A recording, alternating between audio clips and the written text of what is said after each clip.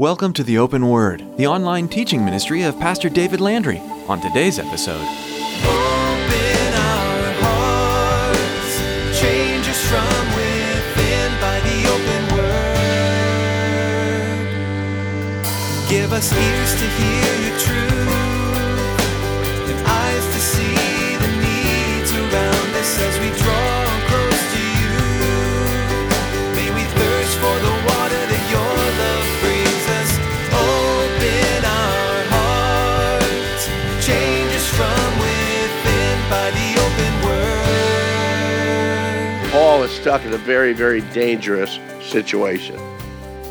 The process of this compromise, we soon find out that compromise does not work. Can I share that with you again? Compromise does not work. Are you a believer in Jesus Christ? Then live your life as a believer in Jesus Christ. We start compromising with the world in order that there won't be a division. Beloved, it never works. God wants all people to come to Him. He doesn't expect any of us to be perfect before we do. We all have our struggles with sin or misunderstandings of theology, as well as all kinds of other emotional and mental baggage. As carriers of the gospel, it's not our job to pass judgment, but instead to explain the way of salvation. As Pastor David will explain in today's message, this doesn't mean overlooking sin, but instead acknowledging our inherent weakness and our need for salvation in Christ. And here's Pastor David in the book of Acts chapter 21 as he continues his message, A Divided Grace.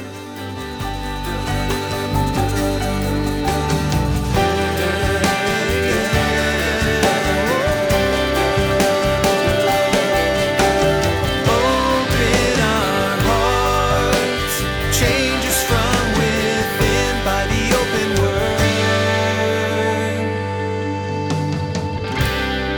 Their tradition, their custom, their laws, and again, apparently not a real clear standard set there in Jerusalem, well, it gives them this boldness to try and convert these Gentiles to Judaism first, in order that they might have a more complete Christian experience. But you know what? Question is grace truly grace? Or does one have to earn it by keeping the law? Or even better than that, do you have to maintain your salvation by keeping the law? You see, that's an issue that we still deal with today. Is grace truly grace? Do I receive grace because I've deserved it? Or do I receive grace in spite of me? The latter is what the Word of God declares. That in spite of my life, in spite of, again, all the issues of my life, God in His love for me while I was a sinner, loved me enough to extend to me the gift of salvation. That is grace, church. When we receive that with full understanding that we are unworthy, that we could never be worthy. We could never rise up to a standard to be worthy, and yet God in His love offers it through Christ for us. But after we receive that grace, that's when we need to keep the law, right? Do you realize that many within the church believe that? Because for them, grace isn't really grace. Grace is only a beginning. But guys, if grace is not complete in Christ, then it's not truly grace. Does any wonder why Paul was so adamant when he writes to the Ephesians, very familiar verse to many of us, Ephesians chapter 2, verses 8 and 9. For by grace you have been saved through the law? No, through faith. And that not of yourselves, it's the gift of God, not of works, lest anyone should boast. Someone reminded me last night, well, don't forget verse 10 in that. That we are His workmanship, created in Christ Jesus to do good works. Yes, we are called to live a life that glorifies Christ, and we'll get into that in a moment. But the fact is that's not to maintain our salvation. That's not to gain our salvation. That is because we are saved, that we live a life that glorifies Christ. We are saved and we are maintained in our salvation by the grace of God, period. Period. And beyond that, we then began to pervert the reality and the truth and the depth of what grace is all about. Well, that's one problem that's going on here. The other problem is in the midst of this ceremony that Paul's about to go through. You and I need to be really clear here. The ceremony that Paul was about to go through with these four men, it's not a salvation issue at all, but it is a tradition issue for the Jews. As a matter of fact, it's spoken about back in the book of Numbers. Paul fully understood he's no longer under the law, but he was willing to go through this, again, as he had told the Corinthians, I become a Jew in order not to be a stumbling block, in order that I might minister to the Jews. So Paul's willing to go through this ceremony so as not to be a stumbling block. He knew the truth of grace was found in the walk of faith and not in the fulfillment of the law. And according to many scholars, it's believed that these four men that he's going with for this ceremony, a Jewish purity or piety ceremony, is actually the Nazirite vow that these men had taken. Again, for the Nazirite, during the time that you are under that vow, there's no consuming of wine or even grapes, no cutting of your hair, no contact with any dead things, and a few other laws. The shortest time frame you could do the Nazirite vow was 30 days. We don't know how long these guys have been doing the vow, but now it's time to come to an end of their commitment. The completion of the Nazirite vow called for a cutting of the hair. Part of that, then, they would burn that hair during the ceremony.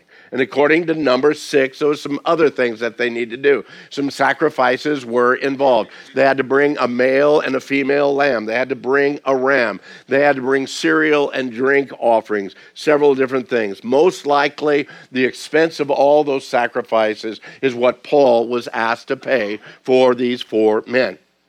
Now, there's absolutely no doubt that all of this was done as a compromise. It was done as a compromise to show the believing Jews, those that were so zealous for the law, that Paul had not fully abandoned the law. It was a compromise by the leadership of the church. In addition, this was also an apparent attempt by the leadership of the church to maintain a witness to the Jews there in Jerusalem and in the area. The days of purification, we see this here in Acts 21, verses 26 and 27.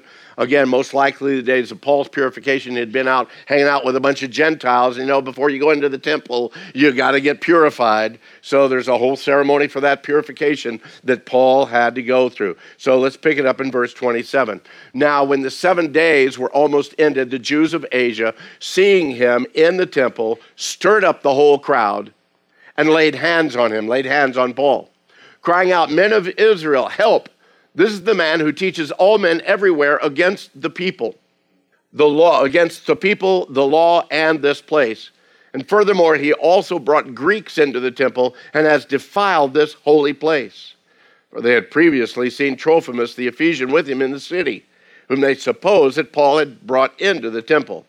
And all the city was disturbed, and the people ran together, and they seized Paul. They dragged him out of the temple, and immediately the doors of the temple were shut. So now Paul is stuck in a very, very dangerous situation. In the process of this compromise, we soon find out that compromise does not work. Can I share that with you again? Compromise does not work. Are you a believer in Jesus Christ? Then live your life as a believer in Jesus Christ. We start compromising with the world in order that there won't be a division.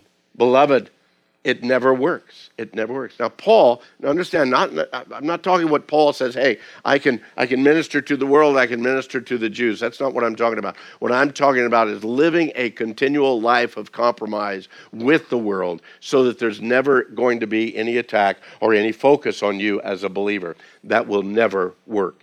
It's a hard lesson, but it's a lesson that we all need to learn. That grace is either all grace or it's nothing at all. And trying to live by a division of both grace and the law will never work.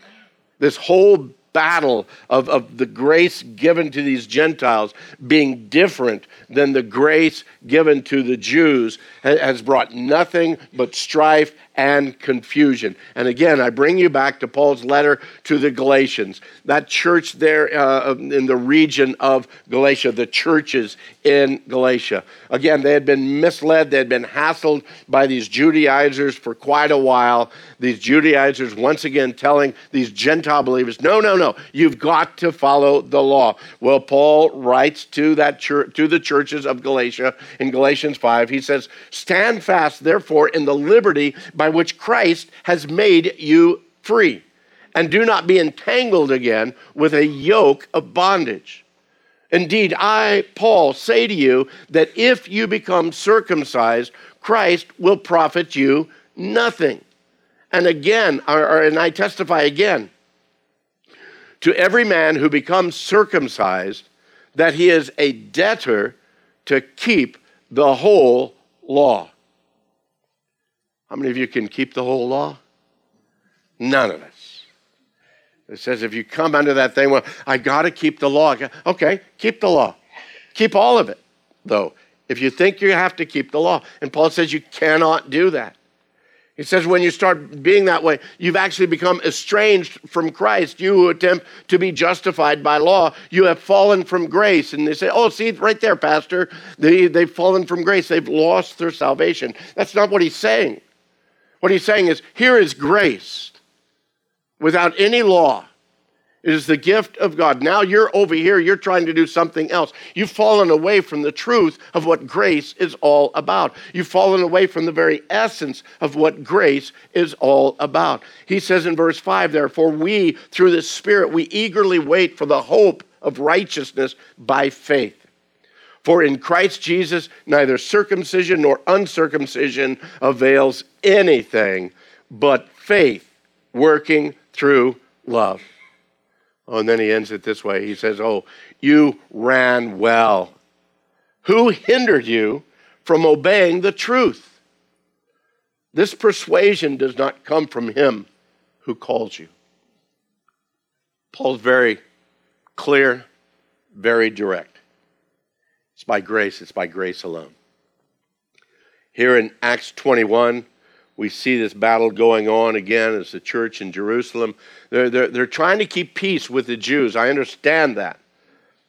But the problem is how much then does that tradition drag them back into legalism? And how much does trying to fulfill the law actually push people away from the truth and the fullness of what grace is really about? Here in Acts 21, I think the church is in a really precarious situation right now. I believe actually the church is in danger of shipwreck at this very point in her young life. And to be honest with you, I feel that the Holy Spirit has used the tenacity, the strength, and the faithful obedience of the Apostle Paul to steer that ship back on course, to set her back around to where she ought to be. And yet, even today, in our own culture, there are churches who subscribe to the basic tenets of the Christian faith, and yet they're more than willing to add to grace by placing their own version of law on the followers of Christ. Some of you may have come out of churches or groups, parachurches, or what would be churches of that nature, that there's law upon law upon law. If you're going to be a good Christian, you've got to do this, this, and this, and law upon law upon law. Well, guys, if we could live by the law, then grace would be unnecessary. Now, understand, I'm not saying we go and, live like the world. We'll get into that in a moment. It's very important now. I need you to stay with me because we're going to take this major shift, okay? We're going to kind of change. So need to make sure that you're there. We're going to take a detour from this particular text because I think it's so important, the doctrine that we're seeing here, so important that you and I have that understood fully and completely. The church so desperately needs to remain watchful and not fall into this deceitfulness of the enemy that would burden people down with laws that we can never keep. What's going on here in Acts 21 sets up the fact that from here, Paul ends up in prison in Rome for his first imprisonment in Rome. He's in a rented home. He's able to have visitors at that point in time, but he's chained to a Roman soldier. He's writing letters, and one of those letters that he writes is the book of Colossians, which is what we're going through right now. Now, because Paul knew that the church was being bombarded by these Judaizers, this issue of legalism is actually in these letters that he's writing. If you have your Bibles, I want you to turn there with me to the book of Colossians. Colossians chapter 2, look down beginning in verse 16. We're not going to teach the entire book or this portion. I just want you to see it and lay it alongside with that idea. Colossians chapter 2, beginning in verse 16. So let no one judge you in food or in drink, or regarding a festival, or a new moon, or Sabbaths, which are a shadow of things to come. But the substance is of Christ. You know, there's major denomination that's in this town that in order to join their church, you have to sign off on all the things you don't do and the things you do in order to be a member of their church. That's just adding law where grace should abound. He says in verse 18, let no one cheat you of your reward by taking delight in false humility and the worship of angels, intruding into those things which he has not seen, vainly puffed up by his fleshly mind, not holding fast to the head, from whom all the body, nourished and knit together by joints and ligaments, grows with the increase that is from God, not from the keeping of the law. Verse 20. Therefore you died with Christ from the basic principles of the world. Why, as though living in the world, do you subject yourselves to regulations? Do not touch, do not taste, do not handle, which all concern things which perish with the using, according to the commandments and the doctrines of men. Verse 23, and this is the gist of it here. These things indeed, they have an appearance of wisdom in self-imposed religion, false humility, and neglect of the body. But they're of no value against the indulgence of the flesh.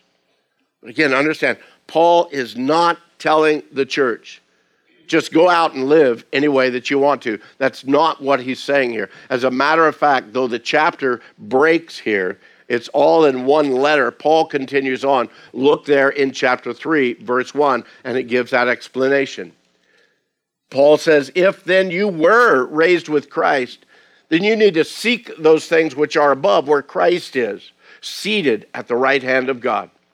Set your mind on things above, not on things on the earth.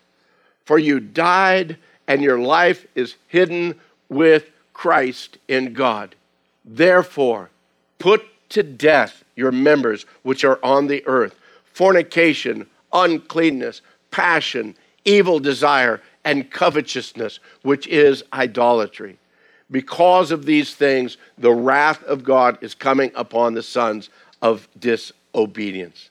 Understand, as I said, just like he wasn't telling them to go out and live any way you want to, he was also not telling the church that they have to keep the law.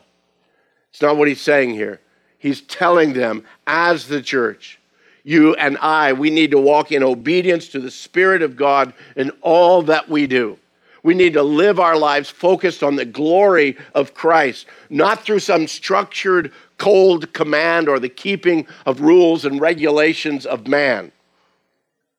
We could never live up to that. We'd always be found guilty. We'd always have that weight of guilt upon us. That's why we need to live our lives directed by, surrendered by, to the Holy Spirit of God.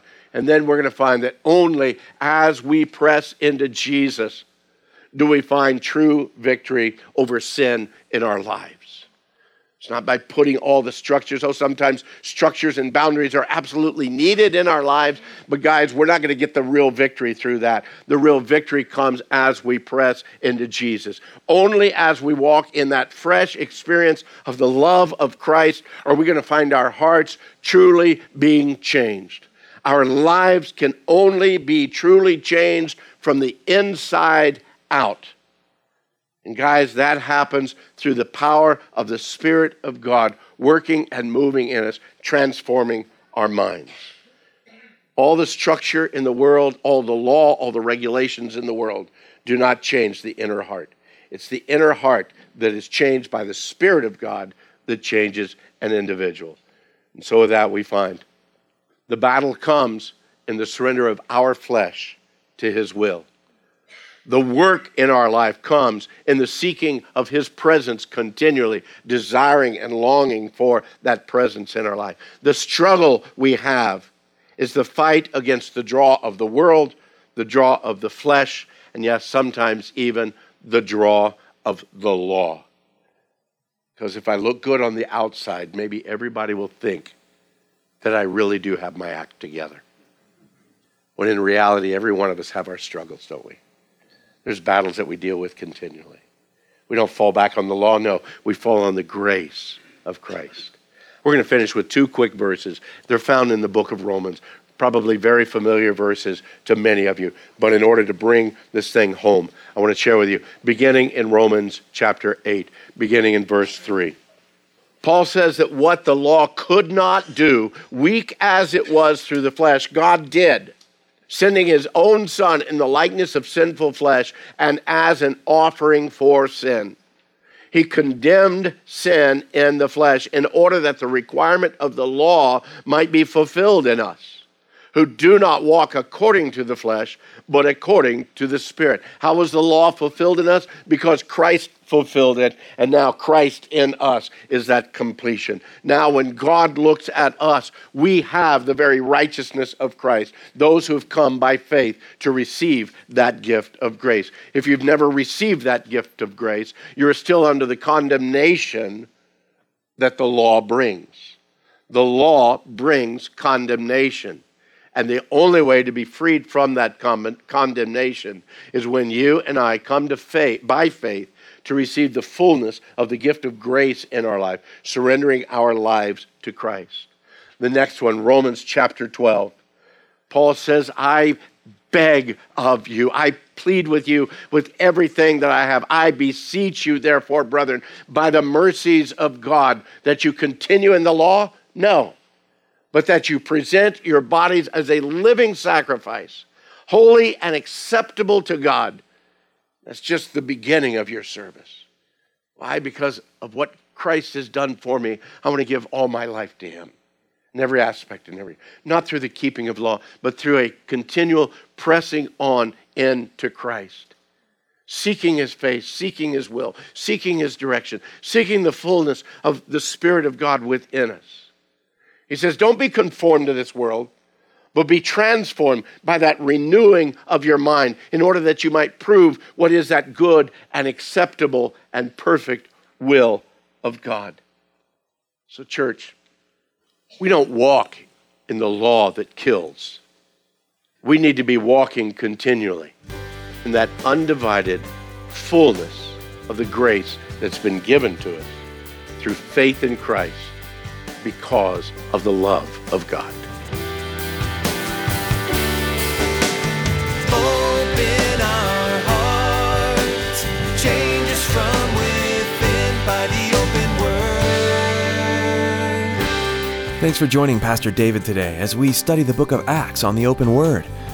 Though our program has come to an end today, your time in God's Word can continue. It could be beneficial to go back and study today's passage in Acts on your own and ask the Holy Spirit to speak to you about what you read. If you'd like to hear more teachings from Pastor David, you'll find them at theopenword.com. We'd love to meet you too. If you're in the Casa Grande area, please join us this weekend at Calvary Chapel Casa Grande For directions and service times, give us a call at 520-836-9676. That's 520-836-9676. Now let's turn it back over to Pastor David for a quick request for you, our listener. Thanks, Chris. You know, as this ministry continues to grow and reach further into the community and around the nation with the message of the gospel, I know the enemy wants to stop it. I also know that prayer is a big part of holding him back. Would you take time to pray for us every time you tune in to the open word? Pray too for our listeners, your fellow brothers and sisters in Christ, and those who may have yet to place their faith in Jesus. This last category especially needs prayer. It could be that the next message you hear may be the first time they're learning about the hope that's only found in Jesus. Please pray that their hearts would be open and that they'd make a decision to follow Jesus forever. Hey, thanks for praying, and thank you for being a loyal listener to the open word.